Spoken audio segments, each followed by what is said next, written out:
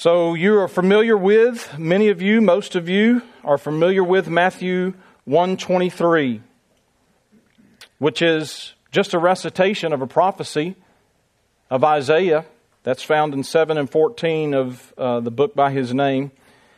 Matthew 1:23 says, "Behold, the virgin shall conceive and bear a son, and they shall call his name Emmanuel," which means God with us. God with us. One more prayer.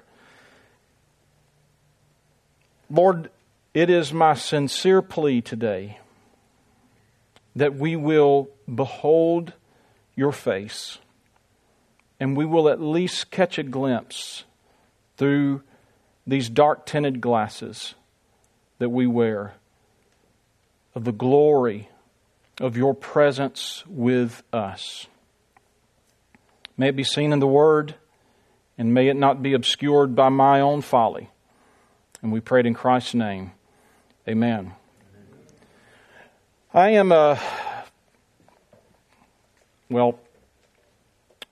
love Christmas carols. I was about to say something that sounded rednecky and foolish, things that I often say. But let's keep it appropriate here. But I love Christmas carols. And one of my favorite Christmas carols is O Little Town of Bethlehem. I really like that one. And part of the reason I love that song is because I think that the poetry in the lyrics really captured, in my mind, the paradox of the Incarnation. And it's so mysterious to me. Miranda heard a little bit of a sermon this morning on the way to church, because I am just captivated by this mysterious paradox of the Incarnation, when this infant is also the infinite God. But this capturing of the paradox has something to do with this seemingly small, insignificant town. But it hosts the royal birth of the King of Kings and the Creator of the world. That first verse of the song says, "Yet in thy dark streets shineth the everlasting light." So right in the midst of this sleepy little town that probably would not have seen the activity that it saw, except for the census that has taken place. But right in this sleepy little town, the everlasting light is shining. It's also one of my favorites because it contains a profound little statement that I think shows the birth of Jesus in its biblical theological context, how the birth of Jesus fits into all of the story of Scripture.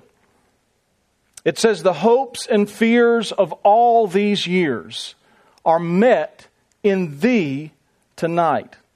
So in Bethlehem, all of the hopes and all of the fears of all the years up to this point are met, and it is because, of course, Jesus is born in Bethlehem. In this little town and in this child, the fears of darkness and evil are realized. In this infant, the fears and darkness of evil are realized. And there's a multitude of examples, but I think that truth is captured well in the account of Herod's fear of the birth of Jesus. This mighty king is trembling because of the birth of this babe in Bethlehem, so much so that he commits this atrocity, this evil act of killing all the sons in the region of Bethlehem, those that were 2 years and younger. However, the hopes of all the years are also met in Jesus, aren't they, in Bethlehem? And that is the hope. Not the fears, but the hopes of all the years is what I want to focus in on in this little Christmas sermon this morning. And even further, and in light of what we have heard over the last few sermons, I want to focus on the hope of Emmanuel, God with us that is met in Jesus, that He is God with us. So first, I want to briefly show that the hope of the Old Testament saints is that God would be with them. This is the hope of the Old Testament saints. Second, I want to show that Jesus fulfilled the hopes of God being with His people. And finally, I want us to see that we have great hope now and in the future because Jesus is Emmanuel, God with us. So the hope of Emmanuel in the Old Testament. The Old Testament hopes for the presence of God with them. And I think the first thing that I need to do is establish that a hope of God being with humans was not original in the creation. There didn't need to be a hope of God being with humans because originally in the creation, God was with man. That's the way it was in the Garden of Eden. Adam and Eve enjoyed unbroken fellowship with God. There was no sin. And in a very real sense, they enjoyed the immediate presence of God. But we know the story. Most of us know the story, don't we? Because of their rebellion and sin, that immediate fellowship with God was broken and they were driven out of Eden. And very symbolically driven away from the presence of God. They were driven out of Eden, driven out of that immediate presence of God. And the judgment of death was pronounced upon them, and not only them, but all of their progeny, all of their sons and daughters, of whom we are members. But we know that God in His mercy condescends to mankind, and He works to restore fellowship with them, doesn't He? So He could have just left them to their own devices and said, "You're driven away from my presence. Good luck with that." But that's not the way God done it. God works to restore fellowship with them, to make Himself known to them, to be with them, and they with Him. And there's a multitude of references to this, and I don't have all day. I only have a few moments of time. So I just want to hit some of these highlights throughout the Old Covenant. But we see this with Abraham, as God appears to him, covenants with him, and is even understood to be friends with Abraham. And this is something that Isaiah associates with God being with Abraham and his seed. That's in Isaiah chapter 41, verse 8 through 10. "But you, Israel, my servant, Jacob, whom I have chosen, the offspring of Abraham, my friend, you whom I took from the ends of the earth and called from its farthest corners, saying to you, you are my servant. I have chosen you and not cast you off. Fear not, for I am with you. Be not dismayed, for I am your God. I will strengthen you. I will help you.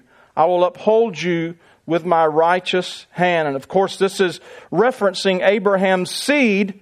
But the focus here is that God calls Abraham His friend, which is said elsewhere in Scripture. And it is immediately associated with the promise, "Fear not, I am with you."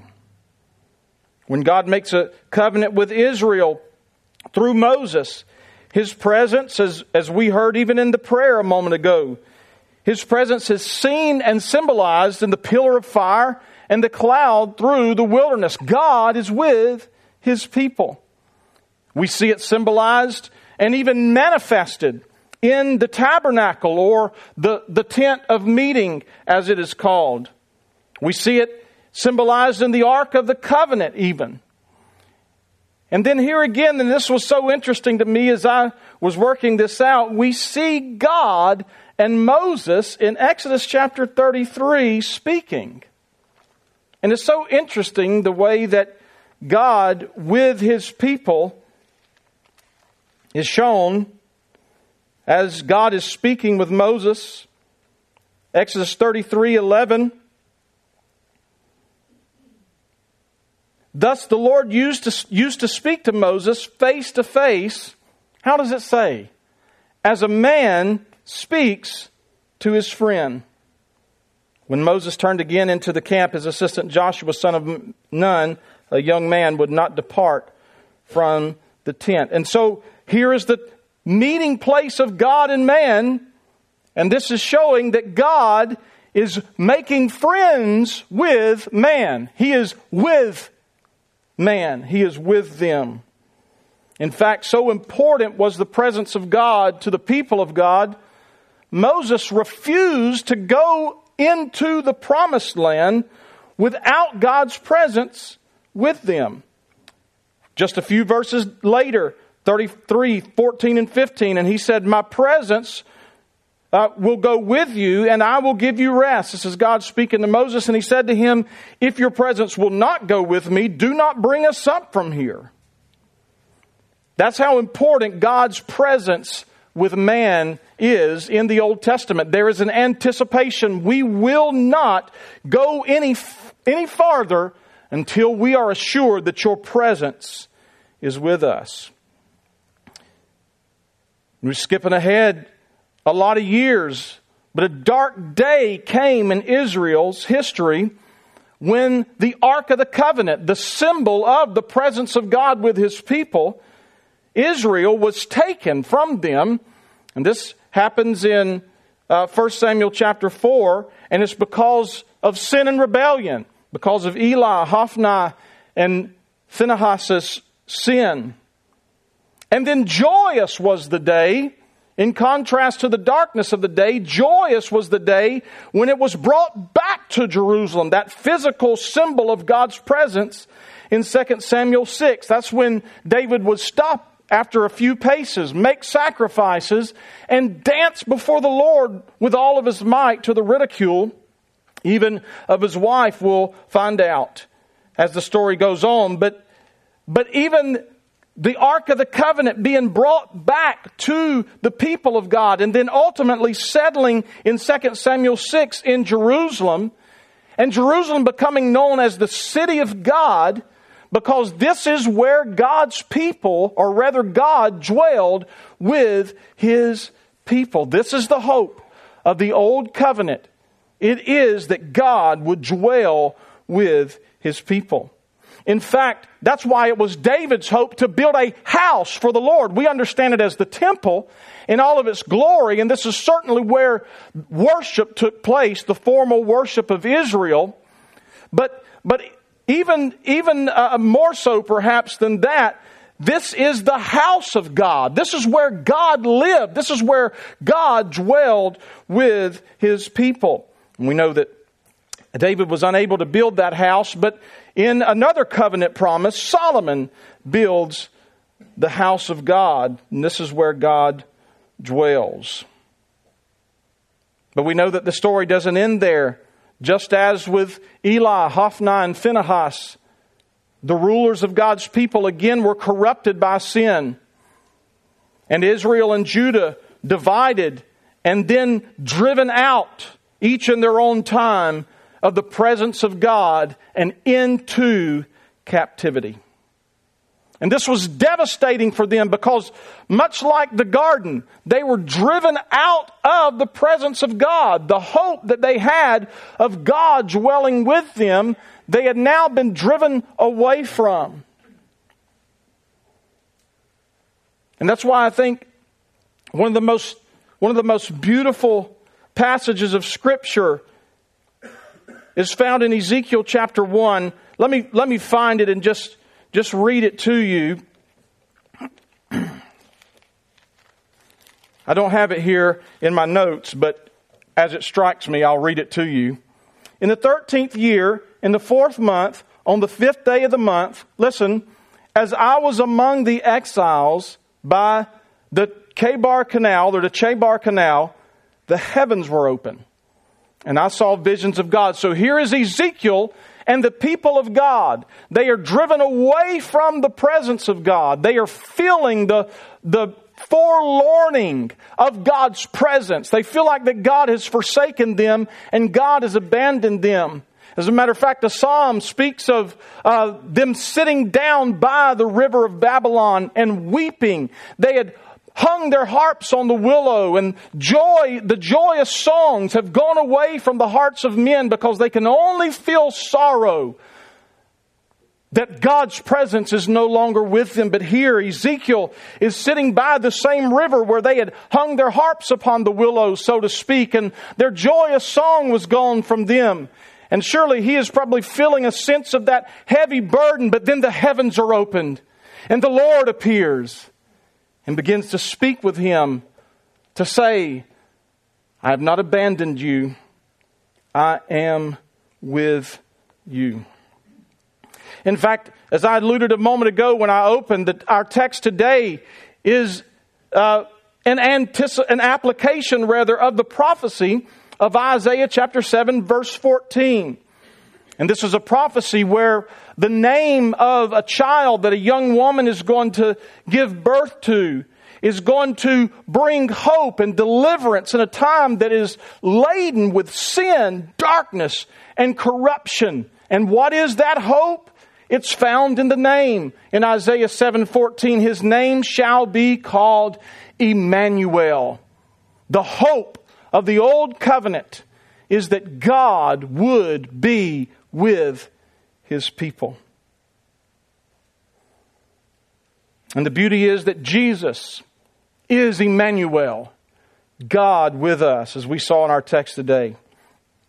I hope it comes as no surprise to you that all of the Old Testament, all of its hope, all of its fear, points ahead to and is fulfilled in Jesus Christ. And this biblical theological theme of God's presence, that hope of God's presence in the Old Testament is no different. That Old Testament hope of God's presence with his people is fulfilled in Jesus Christ. One of the things that becomes exceedingly clear, I think, in the New Testament is that Jesus, dwelling among man, is understood to be God.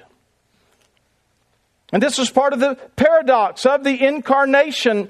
As you behold the face of this infant, and as the shepherds and wise men fall down and worship him, this is not discouraged, but it is encouraged and in fact exemplified and set for us as an example that we should worship Jesus. How do you worship this human babe without being a violation of the second commandment? Well, this babe is God. He is Emmanuel. He is God with us. He is understood to be God. We only need to think of that famous passage in John chapter 1, verses 1 through 3, and of course then skipping down to 14 for sake of time. In the beginning was the Word, and the Word was with God, and the Word was God. He was in the beginning with God. All things were made through him, and without him was not anything made that was made. And then verse 14 says, and the Word became flesh and dwelt among us. And we have seen his glory, glory as of the only Son from the Father, full of grace and truth. So you see that John knows that Jesus is God. That's verses 1 through 3.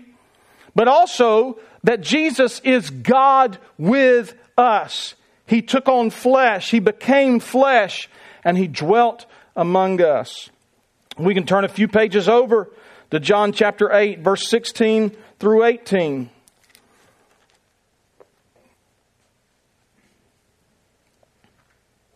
Yet, even if I do judge, Jesus said, my judgment is true. For it is not I alone who judge, but I and the Father who sent me. In your law it is written that the testimony that the testimony of two people, I'm sorry, I lost my place, is true. It is true. I am the one who bears witness about myself, and the Father who sent me bears witness about me. And you see then that after he speaks this, that the Pharisees desire to kill Jesus because in calling himself the Son of the Father, he is counting himself equal with God. They understood that. And I think that says something to us about the multitude, the scores and scores of references in all of the Gospels to Jesus as the Son of God. So every time Jesus claims himself to be the Son of God, we understand that this was him claiming to be equal with the Father. Jesus is God. And the Old and the New Testament writers understood that. They understood that Jesus was God and that Jesus was God dwelling with man. And let me go to Hebrews chapter 1, verses 2 and 3.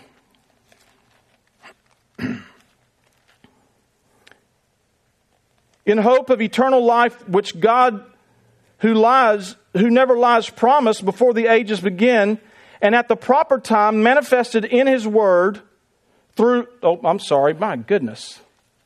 That was Titus 1. Let's read Hebrews 1. I don't have enough bookmarks here.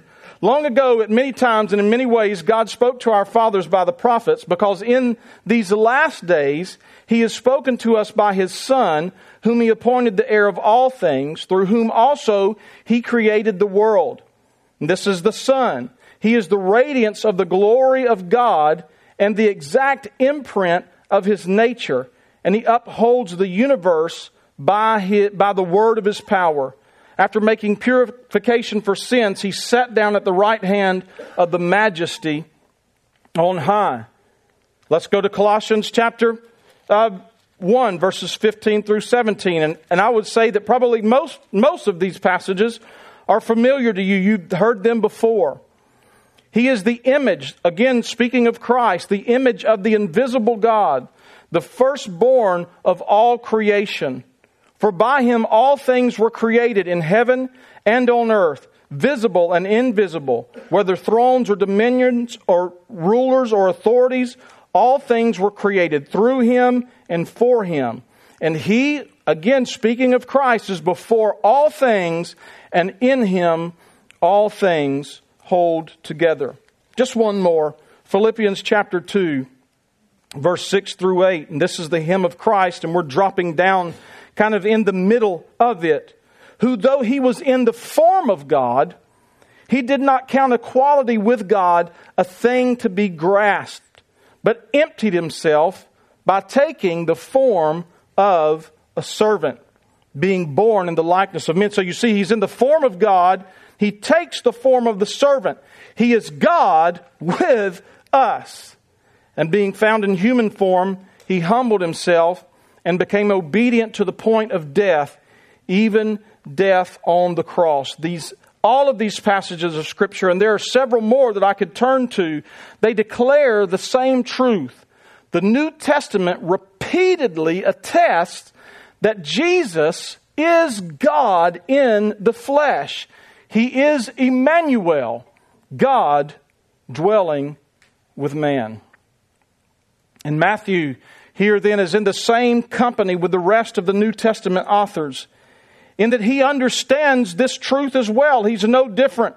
And that's why he can apply Isaiah's prophecy of Emmanuel, which gave God's people hope in a day that was overwhelmed with corruption and rebellion, to the birth of Jesus. He can attribute that to the birth of Jesus, who is the ultimate fulfillment of that hope, given to and through Isaiah many years ago. So Isaiah's prophecy of Emmanuel is given in a time that is filled with darkness and corruption and rebellion.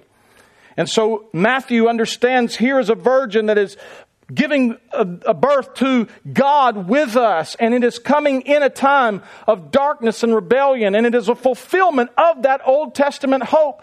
Ultimately, that Old Testament hope of Emmanuel is found in Jesus Christ, who is God with us. It is Jesus who fulfills the ultimate hope that God is with us in the midst of overwhelming sin and darkness. In fact, this hope of Emmanuel doesn't only introduce Jesus as Emmanuel, God with us, but the book of Matthew closes with a promised hope that God will be with man to the end of the age. Many of us know the Great Commission, and we cite it often as we ought to do.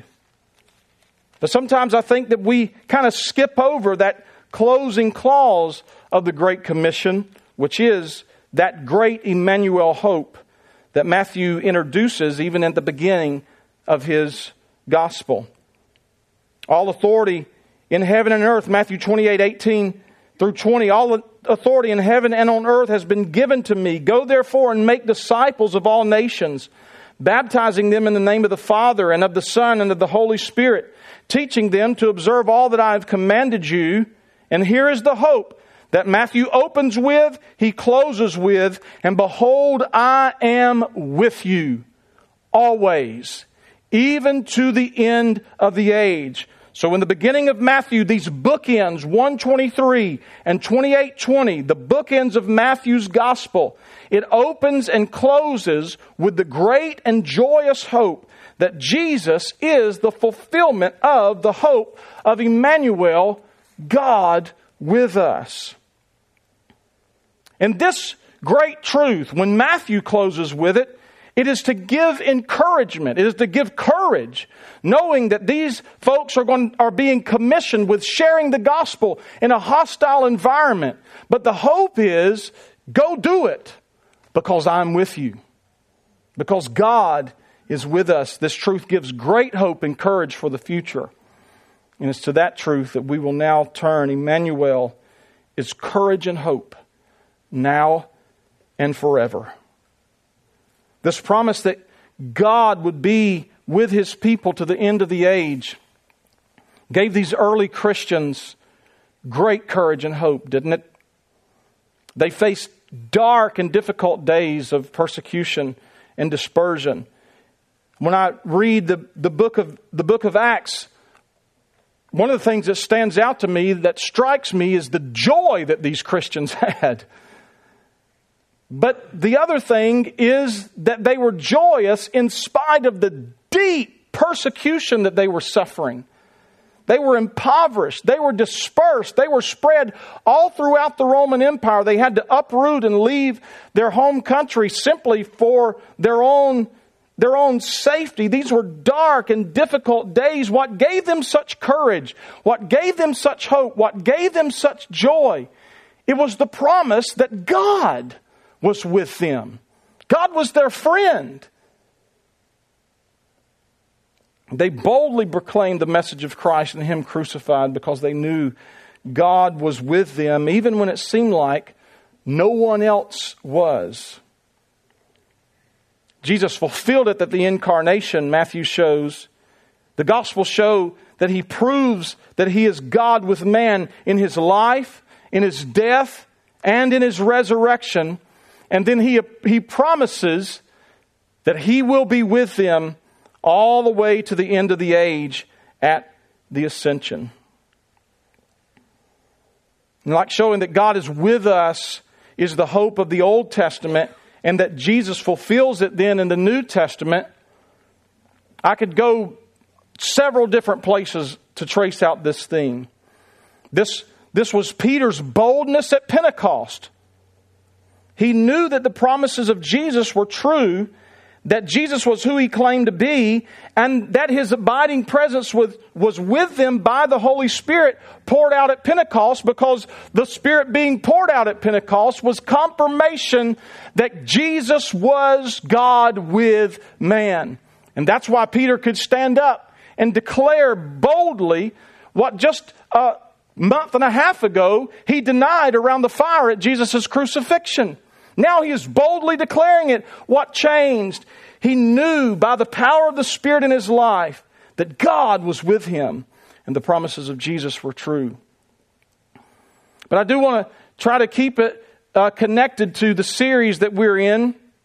So in an attempt to do so, and even especially one of the things that stood out to me is Dale leading with those statistics, talking about the fact of loneliness and then the consequences of loneliness. I want to look at 2 Timothy chapter 4, verse 16 through 18.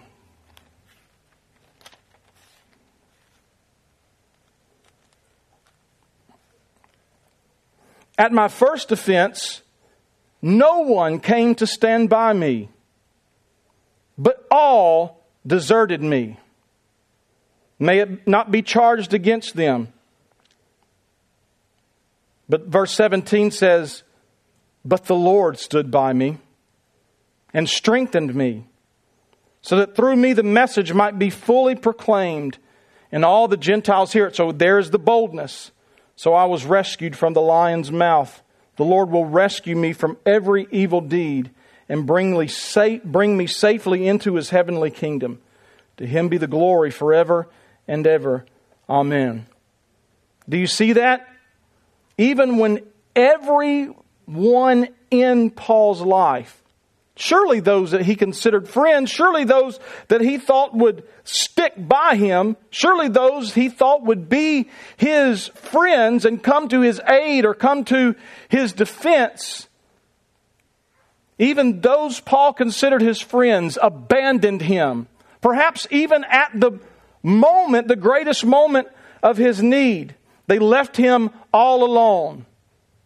But Paul is not discouraged. As a matter of fact, he is so hopeful and joyous that he doesn't hold that against them. He says, Lord, don't charge them with it. They abandoned me in my hour of need, but do not place that on their account. And the reason that he can say that is that the Lord stood by him. God was with him. Jesus, Emmanuel, was God with him when no one else was. Emmanuel, God with him. I know that some of you listen to Sinclair Ferguson's little devotionals in the mornings, Things Unseen. And he gave one, or gave an illustration, I should say, in his devotion that I thought was lovely. But I also thought that it was so fitting for this sermon. And you may remember it when I talk about it. It was of his son bringing home a Christmas card that he had made during Sunday school. The card had on the front the nativity scene. And then on the inside, that's where the children drew. His son had taken a unique approach.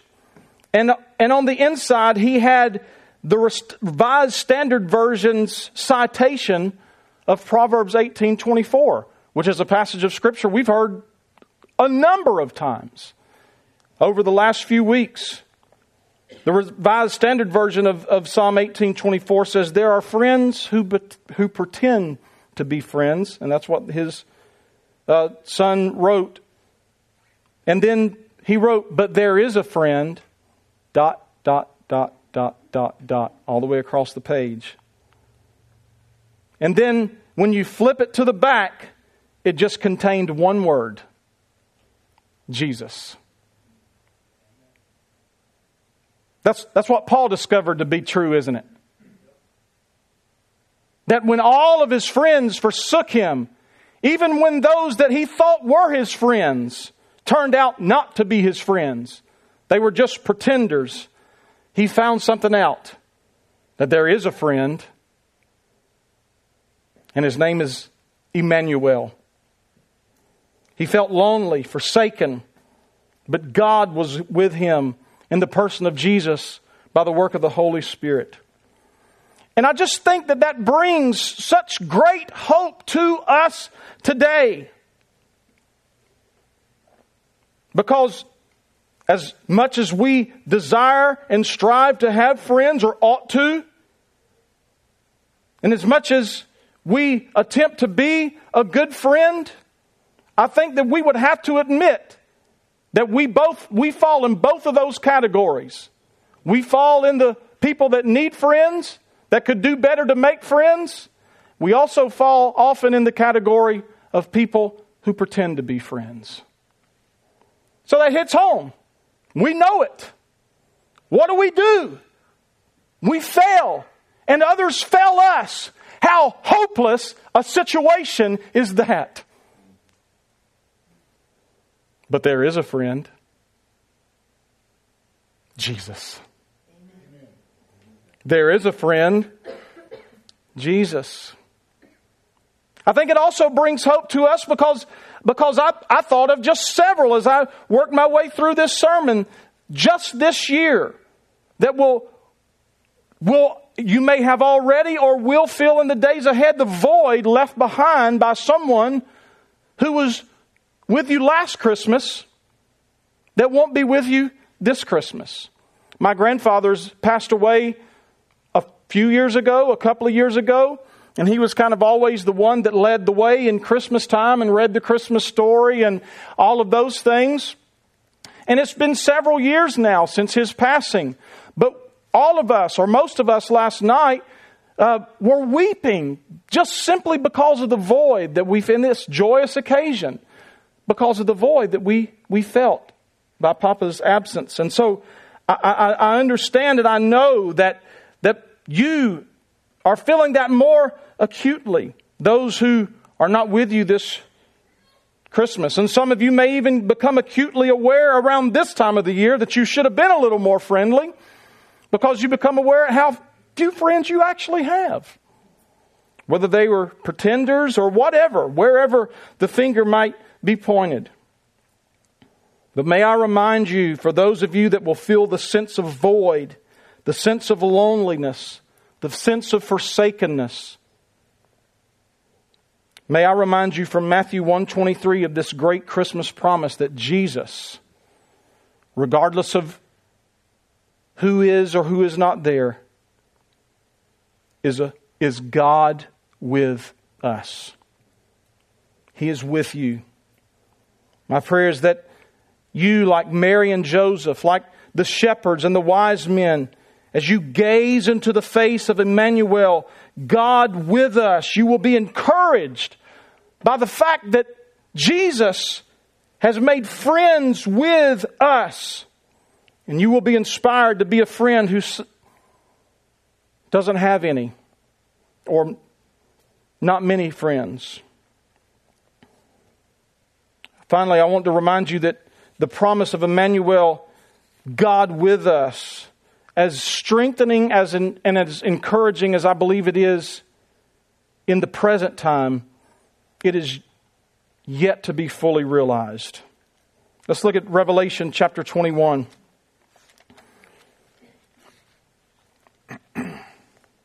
Verse 1 through 4. Then I saw a new heaven and a new earth. For the first heaven and the first earth had passed away, and the sea was no more. And I saw the holy city, New Jerusalem, coming down out of heaven from God, prepared as a bride adorned for her husband. And I heard a loud voice from the throne saying, "Listen, behold, the dwelling place of God is with man. He will dwell with them. And God Himself, He will dwell with them, and they will be His people, and God Himself will be as their God. He will wipe away every tear from their eyes, and death shall be no more. Neither shall there be mourning, nor crying, nor pain anymore, for the former things are passed away." God has always promised to be with His people. The Old Testament had this hope, and God was with them.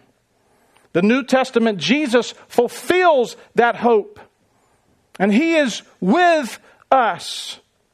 And this gives us courage in the here and now. But the fact that Jesus came in the flesh and dwelt with us gives us great hope that He will return and make all things new. And in this new creation, the presence of God that Adam and Eve lost in their rebellion in the beginning will be restored, and God will be immediately with His people. And in that day, all of those things that separate us, there will be no death, no loneliness, no heartache, no pain, no tears, because our Emmanuel has made all things new. Beloved, what a deep and abiding hope Emmanuel brings to us. And my prayer is that that hope will fill your hearts today, tomorrow, and every day until the hope of Emmanuel is fully realized and the dwelling place of God is with man, and He will be with us. One of the ways that we celebrate the condescension of God to us and the nearness of God to us in the person of Jesus is by remembering the broken body and shed blood of Jesus for our salvation. We're reminded of His nearness as we smell and taste the bread and we smell and taste the wine. Also, this is an anticipatory meal that we merely taste, right? This is just a small slice of bread. We call it a meal, but it's just a small slice of bread and just a droplet of wine. So we merely taste it today, but it is in anticipation of the great day of feasting and celebration when the longed for hope of Emmanuel is fully realized. So today we come to the Lord's table in contemplation and celebration of our Emmanuel, God with us.